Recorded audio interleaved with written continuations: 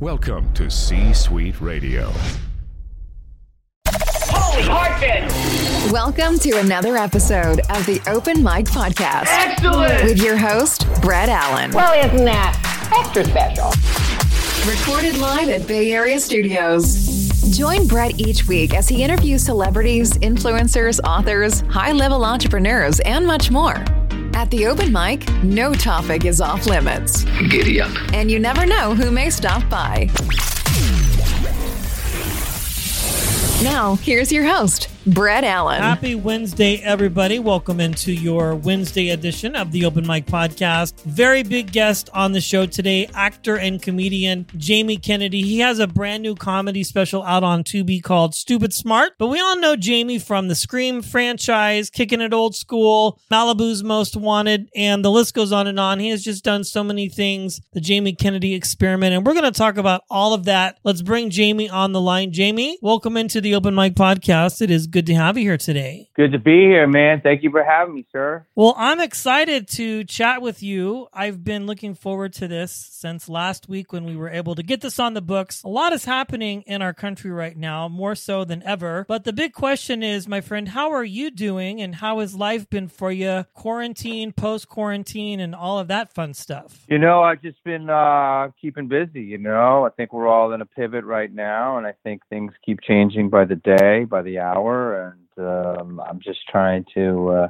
get all my ducks in a row. And I know that there's a lot more important things happening in the world right now than my special, but I got to put it out at some point. And, comedy right now can offer a good diversion in these turbulent times, just when people want to take a break from the news, Yeah, I think that's a very valid point because I've noticed that some people are kind of stopping and I support that. But I do agree with you that comedy can be a great diversion, and your special, Stoopid Smart, is definitely that. Fantastic. That can be seen on Tubi. And if you haven't watched it yet and you're listening to this, you absolutely have to watch it because it is just pure classic Jamie Kennedy material. Let's talk about it because you've been doing a lot of different things over time. You've had specials, you've had TV shows. At what point did you decide that you were ready to just kind of start putting this together and come back with a brand new special? What was that process like for you? I think once, comedy, I'd done a few specials and I was like, kind of middling where I was,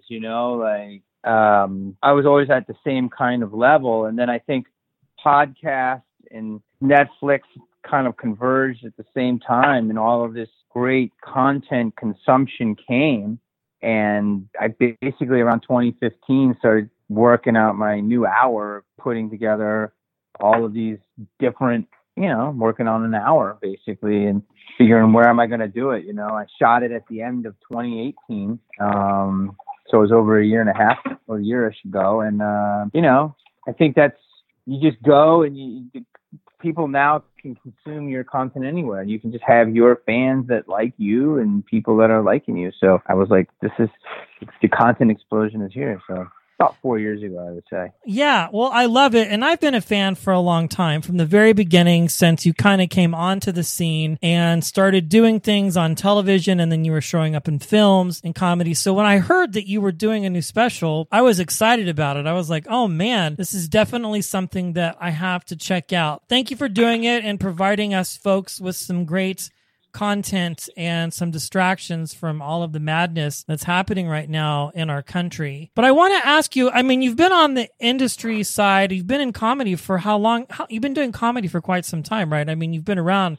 for a very, very long time. I'd say probably 30 years, comedy on and off. I did my first set in 1990, then I really started doing it seriously in 91. I really started attacking it. So I've probably been doing it about almost 30 years. And, it's how I started my career as a stand-up, trying to be a stand-up and an actor. And then acting just hit bigger than my comedy. But I've always been doing it, in between movies, and do club tours and colleges, theaters. And then it was like, when specials became more and more, you start putting your own special out so people can see your brand of comedy, if you will. Yeah, absolutely. Now, since you've been in the industry for over 30 years, how has it changed? How have you seen it develop, either for better or for worse, from when you started until now? Like, what are some of your perspectives on how things have changed. Totally changed. It's much more DIY. It's much more self-starter. It's much more less barrier to entry.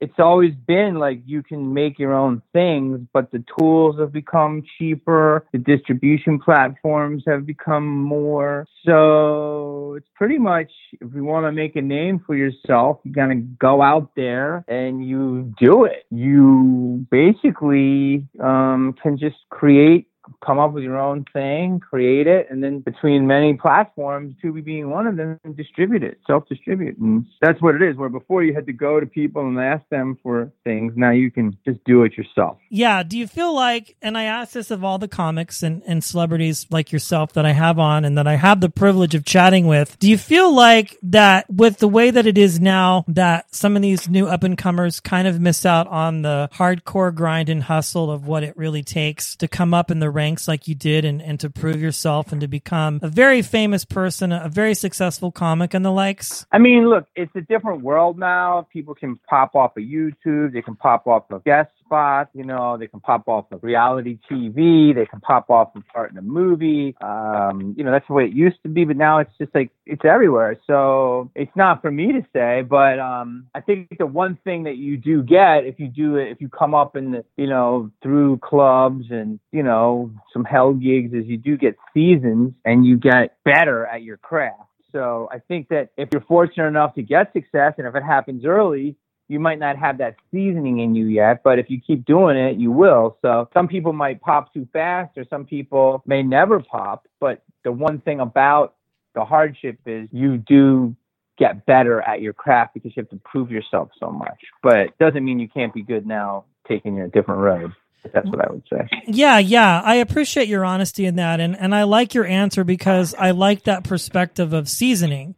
Because I feel like if you get that experience, instead of, you know, maybe it's on a reality show or something like that, where you just kind of get instant success, you kind of miss out on the hard work that goes with it. And you definitely have it, my friend, because you've been doing this for a very long time, as I mentioned early on, and you have these specials. But how does Jamie approach comedy when it comes to writing?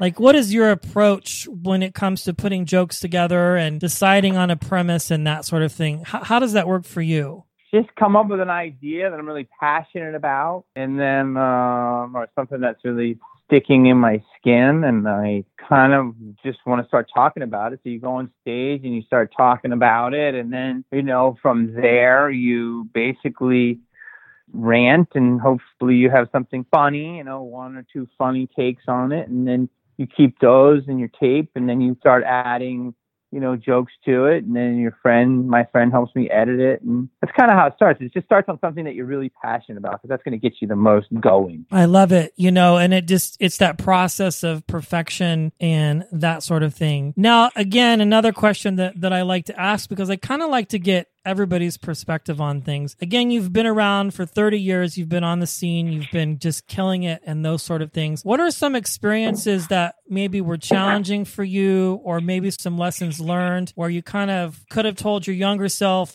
you know, do it this way instead of doing it that way? If there's anything like that you could share with us. I think the most thing that comes to my brain right now is like, the town is going to perceive you the way you tell it to perceive you, you know, in Hollywood. So I think sometimes I was a little too loosey-goosey with myself, and I was a little too available. And I think that, you know, I think it's a different world now, but when I was coming up, if they can get you easily, they almost don't want you. And I hate to play the game. I'm all about let's just do good work. My problem is I never played the game enough. And I mean, it doesn't have to be a problem if you want to play in that game, but sometimes there's a lot of little games you have to play. And I would say that maybe sometimes you should just don't be so readily available, which I hate to say that. Well, I think that's a valid point. When you say readily available, you mean like if you have an agent or manager that pitches you something, don't say yes right away and just kind of maybe take something on that you're more passionate about. Would that be something a little more specific? Because I've never heard anybody answer that way before, and I like it. So it's more like the town, you know, like when you're a hungry actor and you're desperate, you're going to do stuff. And so you're a hungry comedian. You want to work. You go from not having anything to getting opportunities. And sometimes you start taking opportunities because they're so damn, you never had them before. They're so exciting. I think sometimes if you're a little less excited about working and a little bit more picky in your ability to say, okay, well, let's look at the big picture here as opposed to just being excited that you're going to work. I think that's what I would tell my younger self. Because sometimes I would just, whatever I got to do. And I think it's stupid, but sometimes just being so eager to do something, people are like, you're like the person at the party. It's like, oh, well, I haven't talked to that person all night. Who haven't I talked to? You know what I mean? I do. I hate to say that game, but to me, it's all about people that just want to do stuff, and that's how I am. But like, unfortunately, Hollywood is more like, well, this person's too easy to get. Let me see who I can't get. Which, again, you shouldn't want to work like that anyway. But I'm just saying, if you want to work in the game, that's what I would tell myself. I appreciate that, Jamie. That's very insightful to hear that side of things, because you don't hear that often, to be honest with you, right? Like, I was interviewing somebody else the other day, and similarly, they said they gave the same kind of answer. This person had been in X number of films, and he's still trying to prove himself that he can do it. You know what I'm saying? And, but he has kind of been the same way, where he wished that he hadn't been so eager and readily available at the beginning and kind of held out for different things, if that makes any sense, and then decided 100%. I'm going to do it this way. Jake Busey is who it was. And not to name drop, but he had a very similar approach to kind of where you're coming from, going, I have my dad's shadow that I have to follow in. And so I was so excited to act that I just said yes to things that I probably shouldn't have said yes to. And now I'm kind of pigeonholed as this blue collar character actor. And some people don't see me in the light that I wish that they would. You know what I mean? So it's interesting to hear that from you as well. It's pretty cool how that works out. At what point in all of this did you realize that, you had made it as an actor or a comedian, and you kind of felt like this is something that I could see myself doing for the rest of my life? What was that point for you? I mean, I think you've made it when you're completely in demand and you can call all the shots. Mm-hmm. I can call some shots, but there's a lot of shots I'm trying to call. I mean, ultimately, I can call the shots, but if I want to play certain games, I want to do certain things, I got to play certain games. So I think when you really make it is when you can call all the shots. So I still work on that, but I definitely can call a lot of shots. But I think this is weird. Just as you'll like this probably, is that I think when I've been a trailer, like you go into a trailer and you have all these different trailers. Sure. And you sit there and you're like, wow, I'm on set again. And you're like, this is so cool. And then you're like, I always go in trailers and I always just wonder if it's the last time I'll ever be in a trailer. I don't know why, but that's what I think about. And I think about like, well, I'm in this trailer again. I'm in this trailer again. And I think that once you're in enough, I think I was like 5 years ago or 4 years ago, I'm like, I've been in so many different trailers in so many different states and so many different countries that I'm like, I think I'm always going to have a trailer. I know that sounds weird, but it's like, I think I'm always going to have a trailer. And so that's how I kind of know, like once I was 20 years in and I'm like, okay, this is not going to go away. I'm some sort of thing that will always be able to work on some capacity. And that I'm very fortunate. Did you ever have any moments where you passed up on something and wished that you hadn't? Or that is anything like that ever happened to you in your 30-year career? Oh, yeah. You definitely, like things happen. Like when I did Son of the Mask, I also had to offer for Without a Paddle. And I wonder now if I went and did Without a Paddle, would that have moved the needle more? Or I remember in 2007, I had a pilot. It was the last minute. It was the same year that Big Bang Theory shot their pilot. And I'm like, I look at that success of that show and like my pilot didn't go to series. And it's like, if it did, would that have worked? So you always think of things that don't work, but it's like I auditioned for Clueless a few times. I didn't get that. I'm like, would that have changed things? So yeah, you definitely think about it, but it's like certain things are just out of your control. I appreciate the other fact about you is that you're always so honest and open about who you are as a person and as an actor. And I get the impression, just even talking to you now, 20 minutes into our interview, that what you see is what you get, right? Like, this is Jamie, this is who I am, and there's no facade. And I feel like that's something that's maybe missing from Hollywood. You know what I'm saying? Like, people aren't very honest about where they're at or kind of who they are. Would you agree with that? Does that make any sense? I mean, I'm not asking you to call anybody out necessarily, but just kind of the overall persona of the game that we've been talking about, that theme so far. There's different pockets of comedy and comedians and different, like, you know, entertainers and such. Like, I'm kind of this thing that's over there, you know, different comics that, you know, we're like all made our mark in society and we became like a thing. So when we went out, you know, we're comedians that you know as like a name, and like everyone has their different groups, if you will. And I think that's really good. And I think that people, that's what I was saying earlier, is like people in Hollywood aren't honest. Like the thing with me is I think I've been too honest about where I am. I mean, my first joke in my special was like, yo, Tremors 6, you know, which is true. And I'm very proud to be in it. But like, how many people didn't know there's a Tremors 5? That's a true joke because no one even knew that shit. So it's like funny, you know, but they're out there and people love it and they're consuming it. But it's like, that's where that joke came from. And people like it, but they'll also be like, oh, that's Jamie Kennedy. Like, you can get him. He's doing the Tremors after Tremors. Well, can you get me? Like, I'm paid very well for those, and I'm Burt Gummer's son, and that is part of a long-lasting legacy that I'm very fortunate to be in, and I get to be star in a movie. And so where I can see where people can joke about it, but it's like, how many are you doing that? Or how are you doing the movie? So to me, just to be able to do it is a privilege, and we don't care if it's a podcast, a red box movie, or on 5,000 screens. We like who we like. Stars are coming out of all different genres, from reality TV to Oscar-winning movies, because at the end of the day, Hollywood has sold itself. Because if you have huge movies and they're beautiful and they're escapism and they're digestible and they make a lot of money, Hollywood is on your balls. Hollywood likes a good art movie or a good art TV show, and it's at the end of the day, that's what you want to make. You want to last, but they love money more than anything. Sure. So if somebody was out there doing videos talking like, you know, they just sucked helium out of a balloon and that fucking made $500 million at the box office, I would be like, it's Balloon Man. Fucking A. He's the most decorated artist of our time. And I see the bullshit, and I've always known this. And the problem is, when it works, it works. And when it doesn't, it doesn't. If I had enough hits, sometimes people don't take you seriously when you don't take yourself seriously. Yeah. Seriously, yeah. But it's all bullshit. It's just acting. Yeah, that was funny, sucking helium out of a balloon.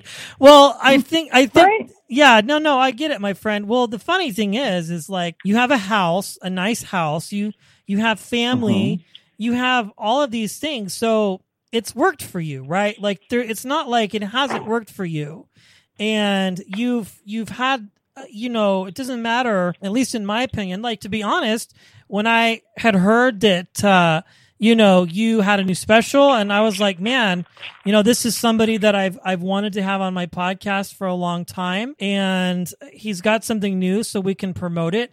I didn't think for a second, I wasn't like, oh, I'll definitely get him, or I had no idea, because in my viewpoint, you're a celebrity, you're famous, you're popular, and it's not always a guarantee. It doesn't matter who that person is. You know what I'm saying? Like, it could be anybody, and you have a valid point. No, are you available? And, you know, nobody really knows, right? But you're a working actor, you're a working comic, and it doesn't matter to me. It's like, you are who you are, Jamie, and that's, I think, hugely what made you successful is just you know, and just kind of who you are, your likability, and that sort of thing. Now, I try to be accessible. That's my MO, yeah. and some people aren't, and I think it's helped me a lot of ways. People like it, and I think other ways people are like, oh, that guy's always around. You know what I mean? So, but it's okay. That's my persona. Yeah. Well, I would be remiss if I didn't talk about this as we wrap up here.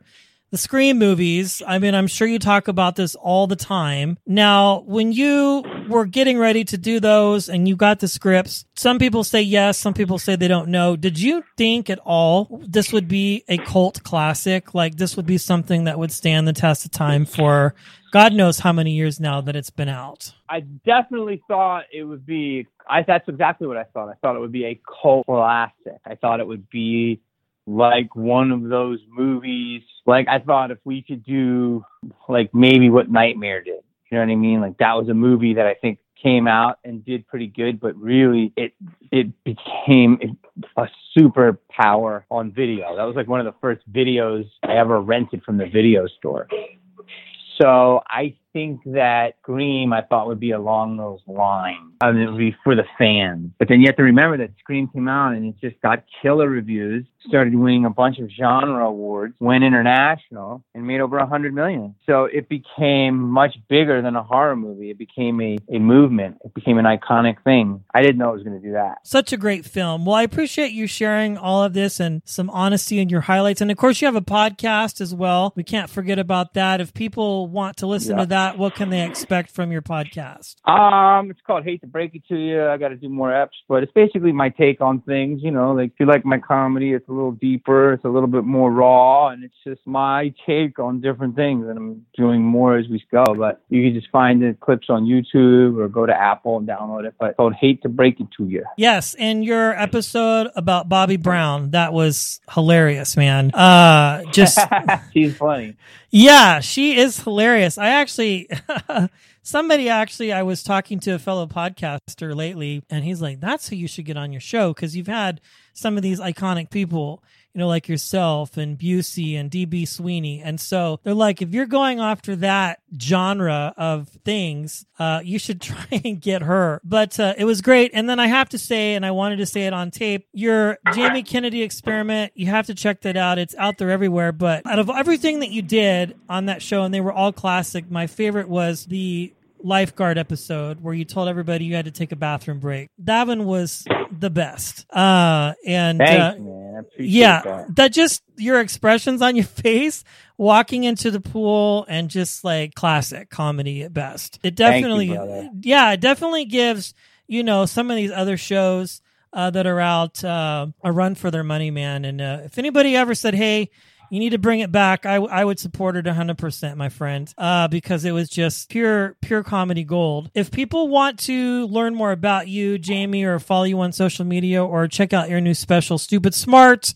which you have to, how can they do that? You can go to my website, which is, jamiekennedy.com. Go to Twitter, Jamie Kennedy, Instagram, The Jamie Kennedy. You can just see all this stuff, Facebook. But it's all there. You go to IMDb. Search me. I'm on all those places. Perfect. Well, Jamie, thanks for joining me on the podcast today, my friend. I appreciate it. Dude, thank you. That brings today's episode to an end. Thanks for choosing to stop by and listen. If you enjoyed the show, consider sharing it with a friend and hitting the subscribe button. It's absolutely free. The views and opinions of our guests do not necessarily reflect those of the host. Is it all over, Rock? I guess so. Until next time, cheers.